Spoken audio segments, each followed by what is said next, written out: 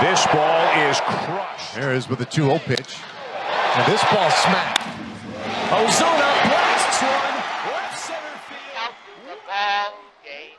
Take me out with the crowd. That's the unmistakable sound of an American pastime, baseball.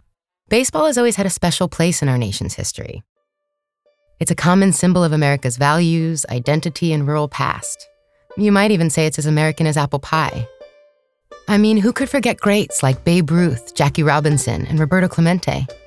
The game has inspired great works of art, film, and literature, and even evoked the nostalgia of poets. At the end of the American Civil War, poet Walt Whitman once called baseball our game. It's America's game, the sum total of our historic life. And I think Whitman has a point. No game has ever come close to being as distinctly ours as baseball. And it would be tough to argue that baseball's most historic moments don't also reflect some of the best and worst of American history. From racial segregation to integration, from deep prejudice to diversification, ball players have often challenged notions of what it means to be American by facing all kinds of social barriers and questions of identity, for the love of the game and a whole lot more. But challenges like these weren't only hashed out on the field. Beyond the ballpark, there's a grittier version of our game, played in the streets and in immigrant neighborhoods, in cities big and small. And for many kids, this urban pastime has played a crucial role in their understanding of what it means to be and to become American. This episode is about block rivalries, family bonds, and breaking your mother's broomstick. It's a story about the legacy of baseball's urban cousin, a street game called stickball. A warm welcome back to Season 2 of How to Be American, where from New York's Lower East Side, we explore the history of immigration and migration in America. We share the stories of migrants and refugees and everyone in between. It's the past, present, and future of becoming American. From the Tenement Museum, I'm your host, Amanda Adler-Brennan, and this is a brand new season of How to Be American. Like, there was no other place to go. Our parents didn't have vehicles. And we have friends. But remember, we all stayed local. We never went out far. That wasn't like, today's Thursday, we're going to the movies. None of that happened years back. And a lot of parents, since the apartments were hot, what they would do is come in front of the building. They just sit there watching their kids. This is Jose Saez Velez, a former resident of 103 Orchard Street, a building that's now part of the Tenement Museum. Today, Jose lives in his native Puerto Rico, and he's in his 70s. Jose grew up on the Lower East Side, so I called him to talk about what the neighborhood was like when street games still ruled. Years back, the parents, especially my mother, I recall, because she has to eyeball you. She has to see you. If you said you were going to be in front of the building, that's where you're going to be. You'd be playing marbles there or whatever you were playing, but it has to be where she sees you. Jose's mother, Ramonita Saez Velez, came to the continental United States in 1955 with Jose and his older brother Andy. They were about 6 or 7 years old when they moved to New York City. It was the truth, because they'll look out the stairs window, or if their window faced the street, you always have to play in front of the house, the building, you know what I mean? If you look up some areas, you might see people sitting on the fire escapes. What Jose's describing was a common scene on the city streets. Vigilant parents, mothers in particular, would eyeball their kids by hanging on fire escapes and out fifth-floor windows. Because crowded tenements of the late 19th and early 20th century really weren't ideal play spaces for children. At 97 Orchard, for example, each apartment is about 325 square feet. That's roughly the size of 2 parking spaces. There was generally a shared yard, and open green spaces were really hard to come by. In the early 1900s, as the urban sprawl of New York City continued to expand, playgrounds and public parks weren't always within reach of low-income neighborhoods. It wasn't until 1903, when Seward Park opened to the public, that people on the Lower East Side finally had access to green spaces. This was the first city-funded playground in the United States. The urban park movement was a way to get kids off the streets and to keep them away from the dangers posed by youth street gangs. But for over 100 years, children still played in front of their homes on Eldridge, Rivington, Delancey, and Allen streets. These streets were the birthplace of children's games that turned whole blocks, stoops, and even sidewalks into playgrounds. And because there were so few green spaces, an organization called the Police Athletic League, or PAL for short, created something that would change the lives of kids living in the city for generations, kids including Jose. In 1914, Pal established the first Play Street in New York. It was on Eldred Street between Rivington and Delancey Streets on the Lower East Side. Every afternoon, save for Sunday, Play Streets were closed to traffic, and it was on Play Streets that children's games really came to life. And kids got incredibly creative here. They weren't just playing hopscotch or marbles or cards. They'd play games of mysterious origins, like Scully, which involved flicking bottle caps across boards sketched on the pavement, typically in chalk. Or Stoop Ball, Ace, King, Queen, and Kick the Can, a version of hide and seek played with, well, a can. You can learn more about these games in our show notes. Many of these vintage games have long been forgotten, but the legacy of stickball remains strong. We played stickball in the summertime, the Saturdays afternoon. Like I said, there's no traffic at that area. If we were playing the Italian guys, and you have people from Czechoslovakia. There was a lot of Chinese. They'll hang out with us. It was good. Everybody played it. Whenever you walk down the street and you look at the garbage can that they put outside, and you see a stick, you take it because you could use that as a stickball bat. Anything that could become a bat. Remember, we didn't have that kind of money to buy the better stuff. You know, you got to deal with what you have. There was an undeniable lure to stickball. All you needed was a dime store ball and a stick. Cars, fire hydrants, and manhole covers served as bases. No expensive cleats, uniforms, or gloves required. More than just a street game, it was a way for kids with few resources to participate in a distinctly American pastime. In the 1940s and 50s, it was the only street game of its kind that closely resembled and paralleled baseball. I was eager to learn more about how stickball was played at the height of its popularity, which lasted up until about the 1980s. So I reached out to stickball aficionado and member of a stickball league based in the South Bronx, birthplace of hip-hop and home to the New York Yankees. Meet Ricardo, Richie for short. My name is Ricardo Marrero Jr. I am the co-president of the New York Upper Stickball League. Richie was playing stickball in the 1970s and 80s. He's now 54. He's got short, buzzed, dark hair and a neatly trimmed salt and pepper beard. Richie served as the president of the Emperors from 2004 to 2006. Established in 1985, the Emperors are carrying on the long tradition of stickball, and Richie hopes that his work will bring the game to a wider audience, one outside of the U.S. But before I could really understand why that mission is so important, I asked Richie to explain how the game is actually played. How does one play stickball? Okay, stickball, it's a very simple game. It's basically like baseball. The only difference is that we use our bare hands and we use a rubber ball and a stick. Where you run the bases like baseball. There's a home, first, second, and third. There's outfielders, infielders. There's no pitcher. You hit by yourself. That's the Bronx style of stickball. A basic stickball game calls for 8 players on the field. When there aren't enough, the game is played against the wall. In a schoolyard, have you ever seen a spray-painted box with a big X in the middle? This is a version of stickball that allows a handful of players to pick up the game. The box is the strike zone. So what they did was if they had 4 or 5 guys in the winter, they hit the ball against the wall and then the other guys catch it, single, double, triple. They didn't run the bases. And when I was growing up, we had pitching in, which was a box you marked up on a wall, and then you pitch a rubber ball and you hit it with a stick. And you had 2 or 3 guys. And then there's the Manhattan style of stickball, which is pitching in, which is a pitch on the bounce, and then you hit the ball. So you make the distinction even between the Bronx stickball and the Manhattan stickball? Well, for right now, like in Manhattan, they still play pitching in once in a while, but it's a longer game. It could take a while. So in tournaments, for the most part, either California, Puerto Rico, or Florida, they play hitting by yourself because it's a faster game and you have a lot of games to get in. Was stickball organized in the 1940s when children's games were more popular on the streets of New York? Well, in the 1940s, they didn't play organized stickball. They just played stickball in the street. They either played, a bunch of friends got together, played the game for fun, or back then, it was block on block.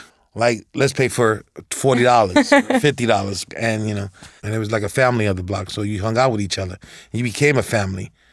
So it kept everybody close. And it kept, the fighting and the arguments to a minimum because they had stickball to play. Let's just hash this out on the stickball field. Let's take care of it that way.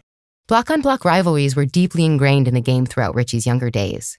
But what was also common, stickball smack talk. If you sit down and watch a good stickball game and then sit down and watch a good baseball game, you're going to see way more action in stickball. And in stickball, it's a talking game. Like, well, if I'm standing on third, I used to be a big talker back then. If I say, you ain't going to hit the ball, you suck. What you going to do? You know, we were rivals. We want to beat each other. But at the end of the day, 98% of the time, after the games, we're a big family. Do you remember your first stickball game? Yes. It was in, I believe, 88 or 89 on Stickball Boulevard. I was playing with the New York Emperors at that time, me and my brother Ralph Martinez. And for me, it was horrible. Like, when I first started, I used to go through a whole thing. I used to, like, bounce the ball 5 times. Richie thought he would dive right in with no problem. He tried every which way of hitting the ball, of standing at bat. He thought it would be easy. This whole routine about hitting the ball. Because I think from an outside perspective, you would look at it and think, oh, well, baseball's a quote-unquote professional game, and this is a street game, so clearly baseball must be more difficult. But in what ways would you say that's just not true? Stickball, I feel, is a little bit more difficult. One, in baseball, you have 4 balls, 3 strikes, and it's a bigger ball, and the bat's much bigger, fatter, as I may say. Stickball, you got a small rubber ball, you have a stick, and that one swing, you got to hit the ball fair. So not only you got to hit the ball, you got to keep it fair. So it's a technique to it. For comparison, a stickball bat's diameter is slightly bigger than the diameter of a quarter, and a baseball bat, at its thickest part, is about as wide as a coffee mug. For our listeners who go by the metric system, that's about 30 millimeters and 70 millimeters respectively. The small rubber ball Richie mentioned was a Spalding high bounce ball. On the streets, it was known as a Spalding. It was pink, smooth, and significantly lighter and smaller than a baseball. And then you're talking about a street block that goes straight out. It's not a baseball field that goes wide out. So there's less room to put the ball in play. And when you hit somebody that can hit the ball hard, and it's coming to you at 95, 100 miles an hour, it's not that easy to catch with your bare hands. Richie had a lot to say about the mechanics of stickball, the different styles, the flair of the game, and how it was sometimes even more difficult than baseball itself. I was curious about what drew him to this street game, like Jose before him. How and why did he start working with the New York Emperors to begin with? As it turns out, in late 1988, Richie was brought into the New York Emperors by a man named Herman Pagan, a board member for the league. Players like Richie were invaluable. It wasn't just about playing for fun. Playing was preservation, ensuring that the game would be passed down to a new generation of younger players. You know, I was a baseball player. They needed some young guys out there. And he brung me. And when I got there, it was like baseball. I fell in love with it. I brought my brother Ralph Martinez, and we started together. But then, you know, me and my brother Ralph were always sticklers of learning the game and anything we played and learning how to make it better. And then from there it trickled. And there was me, Ralph Martinez, Frank Martinez, and then we got our cousin Albie Santiago. Then a year later, he brought... I love that Richie's the kind of guy I could talk to all day, while he rehashes his stickball adventures in the South Bronx, rattling off names of former friends and players, his brothers as he calls them. I feel like I know them. I feel like I'm learning about a family tradition, a pastime that's handed down from one generation to the next. I can't thank them enough for everything they've done for me in my life, in stickball, and just for being my brothers. Because I was raised in the projects, and I had great parents. They showed me great values.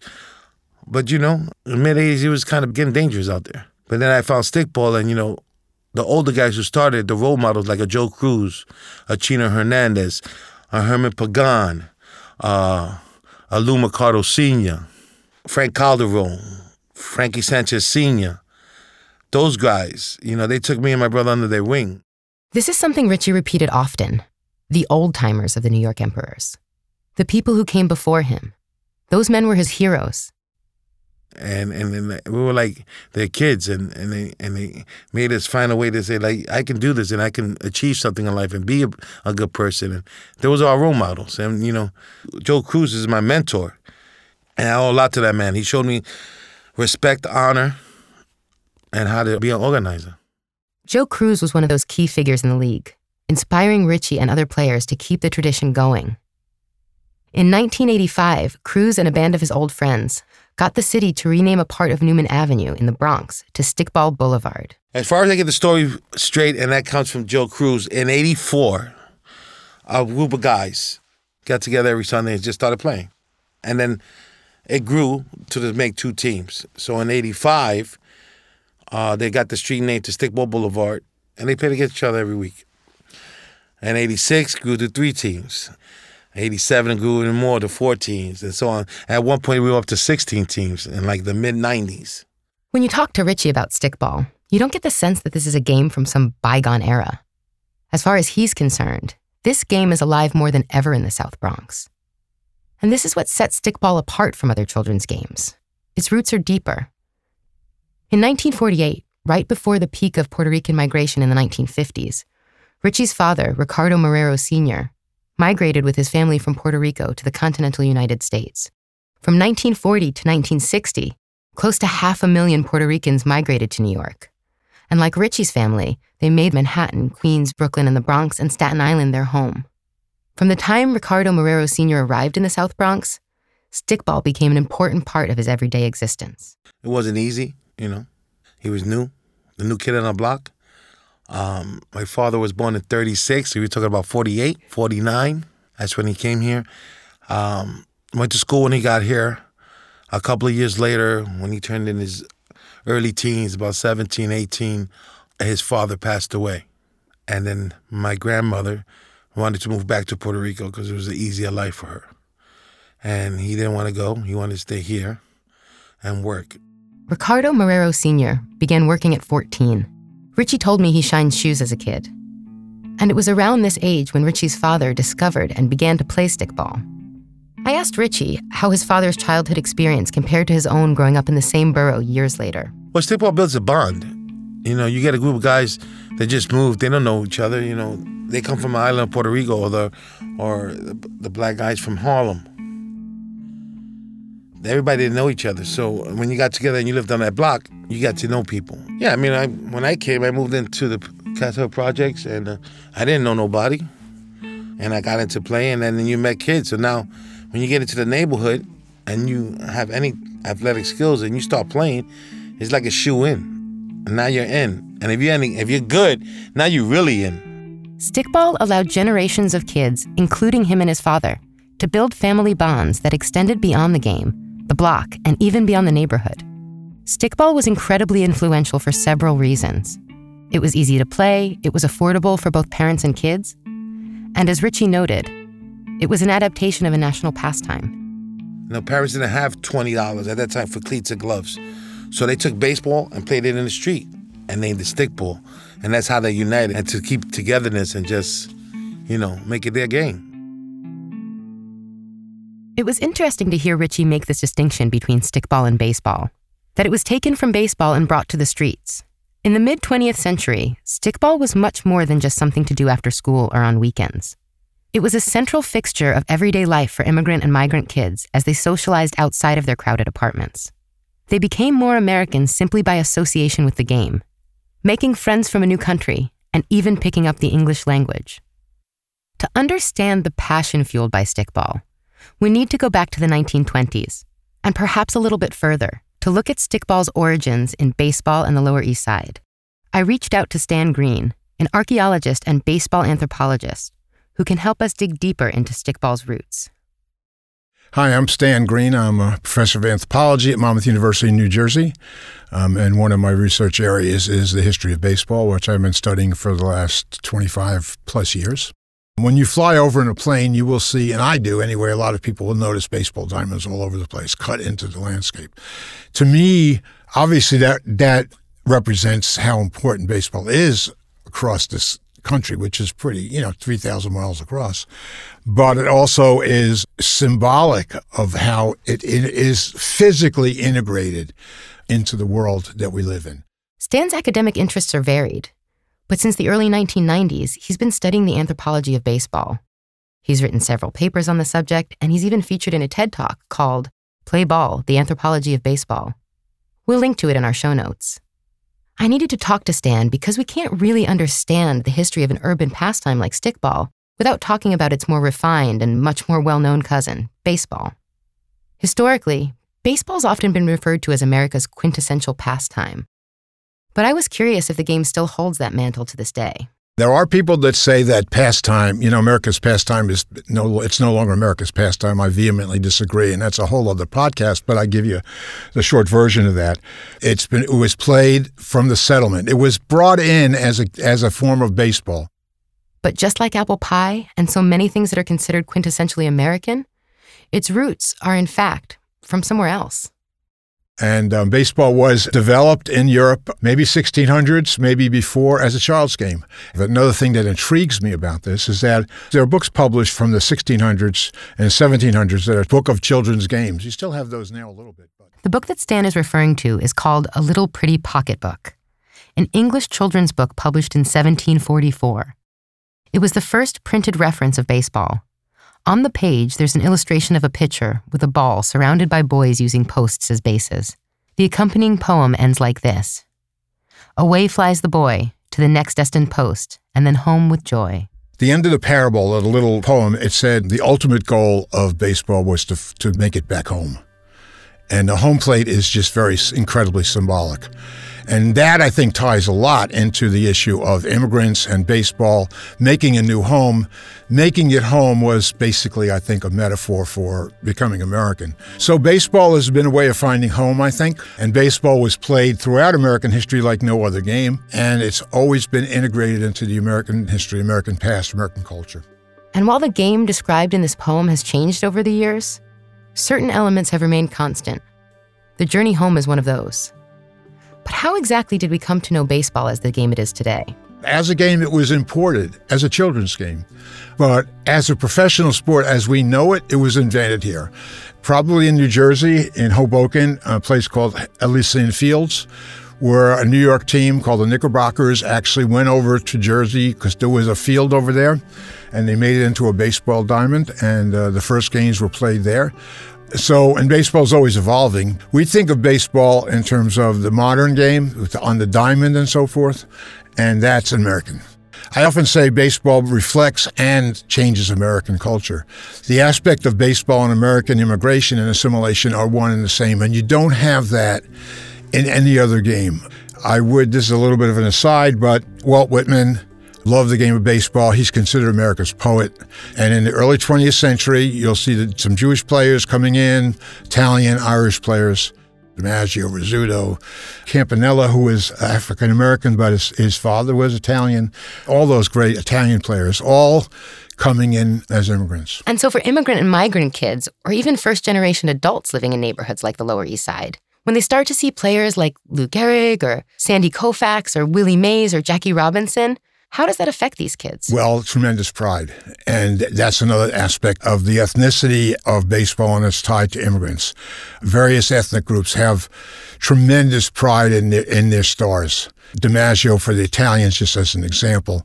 The other aspect of it is that these baseball players back then lived in the neighborhoods. And they interacted in the neighborhoods, and they didn't make so much money that they didn't have to work in the summers. They had jobs in the neighborhoods. They might have been the person who delivered something to you, or maybe they worked as a mechanic or in a factory of some sort. They all had jobs because baseball didn't pay all that well. They walked to the stadium through the neighborhoods. With regard to stickball, Willie Mays used to play stickball with the kids in Harlem after the games at the Polo Grounds. He would go out, and there are iconic photos of Willie Mays playing stickball with the neighborhood kids. They were both, like Greek gods and like regular people, that the integration was, full. What Stan said about Greek gods and greats like Willie Mays playing stickball in the streets of New York with kids, I thought back to Richie and his role models from the 1980s. Those old-timers, the everyday guys who kept stickball alive for him and generations to come.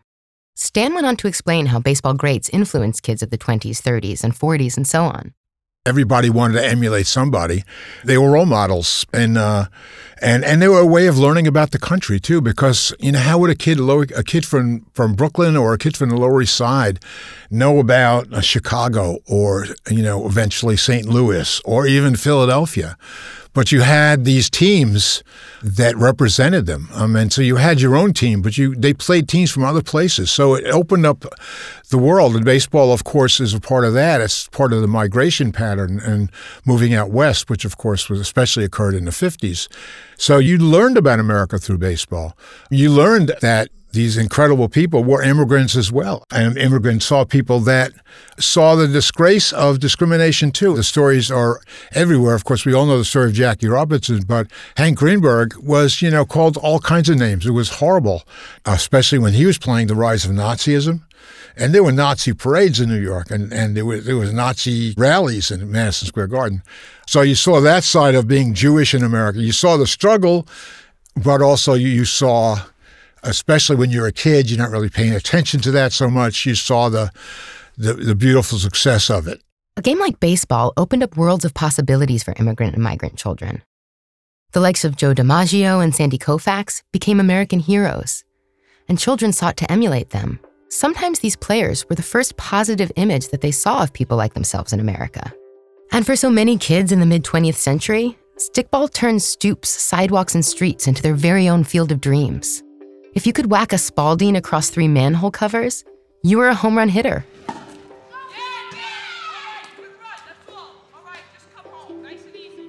It was rumored that even Willie Mays himself could hit a Spalding as far as 4 manhole covers, each of them about 100 feet apart. That distance is almost as long as the Washington Monument laying on its side. As Stan told me, the earliest beginnings of baseball date back to the 18th century as a children's game called rounders or town ball. Many of our popular activities start out as children's games, and both baseball and stickball are really no different. Whereas baseball, the origins of baseball were largely played on big fields, and town ball was the earliest version of baseball in the U.S., probably was played in open fields. Stickball was the urban variety of that. And that's kind of the incredible symmetry of it. So I played it all the time. I can tell you many stories. When I was 10-ish, we played stickball constantly. We kept statistics every day of the school year when we could, when it wasn't snow. And especially during the summer, we played till it was too dark to even see. What separates Stan, Jose, and Richie are decades, yet each of them have incredible ties to stickball. Thinking back to Jose, stickball put him in the heart of the action, in a game that attracted people of different cultures and languages. And for Richie, it has built more than just family bonds in the South Bronx. He's dedicated much of his life to it. And for Stan, stickball has had a significant impact on his career and research. There's something special about your name. Can you tell us about it? Oh, my name, yes. My name is Stanton Green. I go by Stan. Stanton, my father was born on Rivington Street, and I was named after Stanton Street. I always say that among the possibilities, I could have been Rivington, Eldridge, Delancey, Houston, but I ended up being Stanton. Stan's personal ties to the Lower East Side and to stickball go far beyond the average American, even the average New Yorker.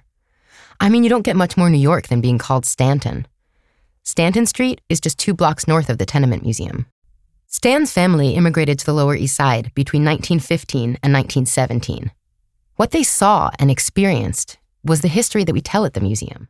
So you had, in that part of the area, I believe, Jewish families, Irish families, and Italian families. And my father was the first member of the family who was born in the U.S. My grandparents had brought his older brother, actually, from Germany. And back then, the ethnic cultures, the ethnic communities were really trying to become American. All my sister and brother both have very American kinds of names, and Stanton they thought of as a very American kind of name. So hiding the ethnicity back in the days when discrimination was high was the first step, really, was to change your name or change your children's name. Stan's research into his own immigrant heritage began in the early 90s, and what inspired him was a photograph he found while cleaning out some old boxes. During our conversation, I passed a printed copy of the photograph to Stan. I have a picture in front of me of my father, who's the catcher. It's out in the streets, right in front of a tenement building. My mother is the young lady, I guess she's probably around 17, who's sitting all the way in the center of the left of a group of women who are sitting outside watching the game. There's actually an umpire. There's a batter. It's an action photo. I think it was around 1940. It would have made my father maybe 17. And he looked like he could have been out of West Side Story. You know, so others had cigarettes rolled up in their sleeves like people did. And stickball, I think, in baseball to him was a very important part of his assimilation. Although stickball was born in cities like New York, as immigrants and migrants pushed further out of urban neighborhoods, these games moved with them. When we moved out to Plainview in Long Island, and being Jewish, my parents sent me to Hebrew school, and that was right after regular school. But that's when the stickball games were scheduled. So we used to just basically knock on doors, and a new kid moved in the neighborhood, you'd recruit him on the stickball team. That was a really great way for both the community to welcome people and for new kids on the block, so to speak, to become part of the community, become part of the block. So that happened all the time. And I remember numbers of occasions when I was growing up with a new kid, and you would see him, well, this kid could be pretty good. I want him on my team. So. What do you think we can learn about American immigration and immigrant relations from looking at the history of stickball and baseball? I think a broad lesson is one that comes out of sports in generally, which is that when you have sports that are so tied to the community and culture, they integrate that culture. They make it more coherent, and they integrate it ethnically and ultimately racially. Athletes are known to be, to a great extent, much more comfortable dealing with people that are different from them, especially professional athletes. I mean, who do you want to be, have your back on the ball field? So I think that it's an integrating force, but it's such a prideful force. The games are not just the games themselves. There's a socialization aspect, right? This was a child, what an anthropologist would call a rite of passage. It was a rite of passage into America, becoming an American. So tremendously powerful activity. Baseball and stickball really have always been a part of the American experience. When Stan reflected more on his own stickball playing and his father's, he told me that he had known about his father's love of these games because he had watched them with him. And as for stickball's lasting impact, Stan shared this with me. The passion for that game, I don't know if it's explainable, but it's real. It can be hard to understand why, or even how, a children's game that has evolved from a ball and stick has managed to remain a fixture in New York City for more than 100 years. When it comes to the Lower East Side, stickball may have vanished from the streets. It certainly isn't played in front of historic tenements like it was when Stan's father was playing, or when Jose was growing up at 103 Orchard Street. But the passion for the game is alive and well, especially in the outer boroughs and beyond New York City. I turned back to Richie one more time to talk about the work that he's doing with the New York Emperors to expand the league. Well, every Memorial Day, the New York Emperors Stickball League hosts a Memorial Day tournament. Everybody that loves stickball wants to take it global. We want the whole world to know the game, and we're doing a good job of that. The goal is to make it bigger than baseball. The Emperors have traveled throughout the country, from New York to California to Florida. There are 8 New York teams that participate in the league, but across the country, there are 18 teams playing beyond the streets of New York. They've even brought organized stickball to the Dominican Republic and to Panama. And as for the Kids League, which is sponsored by Major League Baseball, their games are even sometimes held in front of Yankee Stadium. For the more serious players, Major League Baseball is often the end goal. So I asked Richie if he's seen kids go from playing stickball to playing baseball professionally. He hinted, but like so many ball players before him who refused to change their lucky socks or always tap the bat twice before swinging, Richie was superstitious and careful not to be too transparent. We have a couple of kids. I don't want to jinx them. But yeah, a couple of kids do play college ball, and their dream is to play in the majors. Hopefully, with the God willing, they will. And then, Major League Baseball is not the only one. Nike has. Richie has seen 4 generations of kids grow up playing stickball. Over 30 years of his life has been dedicated to the game. Looking back now to what Stan said, that the passion for this game is real, I asked Richie to share a little bit more about something he had mentioned earlier. He referred to stickball as our game, just like Whitman had referred to baseball more than 150 years earlier. Richie's passion wasn't coming from a place of nostalgia for stickball as a street game. It was coming from the heart. It's our immigrant game, our game, that we, because of this game, our game, it's a bond between son and father that it's unspeakable. I mean, the bond that Steve Mercado had with his father, that's why he wrote him that poem. Steve Mercado, of Irish and Puerto Rican descent, was one of the stickball greats of the South Bronx. He was stickball royalty. He was also the president of the New York Emperors from 1998 until September 11th, 2001. He was a New York City firefighter, and he was stationed in Manhattan. Right after the Labor Day of 2001, we came back from California. We flew back together on the 7th. We said goodbye at the airport, and 4 days later, he was one of the first responders. He came down with the towers. The poem is titled Our Game. We've pulled excerpts from the poem, and it goes like this, as read by Steve Mercado in dedication to his father and sons. He grew up in the Bronx by standards quite poor, but as a father he vowed to give us much more. As a boy I saw the twinkle in his eye when he reminisced and told tales of days gone by. He spoke of stickball as if it were treasure. One Sunday morning I came out to see this game that he spoke of with such passion and glee. My only regret is I had not joined him before, for our relationship since has become so much more. He's not only my dad, but my best friend as well, and I like to thank stickball for this tale I tell. I vowed that my children will have much more than I, for I will teach them to reach for the sky. I pray every day that my boys will be fine and as happy with their dad as I am with mine. Stickball's the game, and each week we play, running, hitting, laughing, enjoying the day. Our families, our friends, we love them the same. Look forward to seeing you Sunday to play our game. Thank you. After hearing so many stories of friendly ribbings, neighborhood rivalries, and the strengthening of family bonds, it seems even the simplest games can have a lasting and surprising effect on us throughout our lives. Because really, these games are living history. As for street games, particularly in the case of stickball, it has a lot more to do with who we play with and how the game makes us feel. And that's something that kids and grown-ups alike have been tapping into and making their own since the earliest days of American playtime. Because for newcomers to this country, the process of becoming American can be complicated. But for so many kids who lived in tenements like ours, that process started in the streets. Richie summed up what I learned on this episode pretty perfectly. In fact, I couldn't put it better myself. Our motto, not just a game, it's tradition, and we're family at the end of the day. Win or lose, we'll always be family.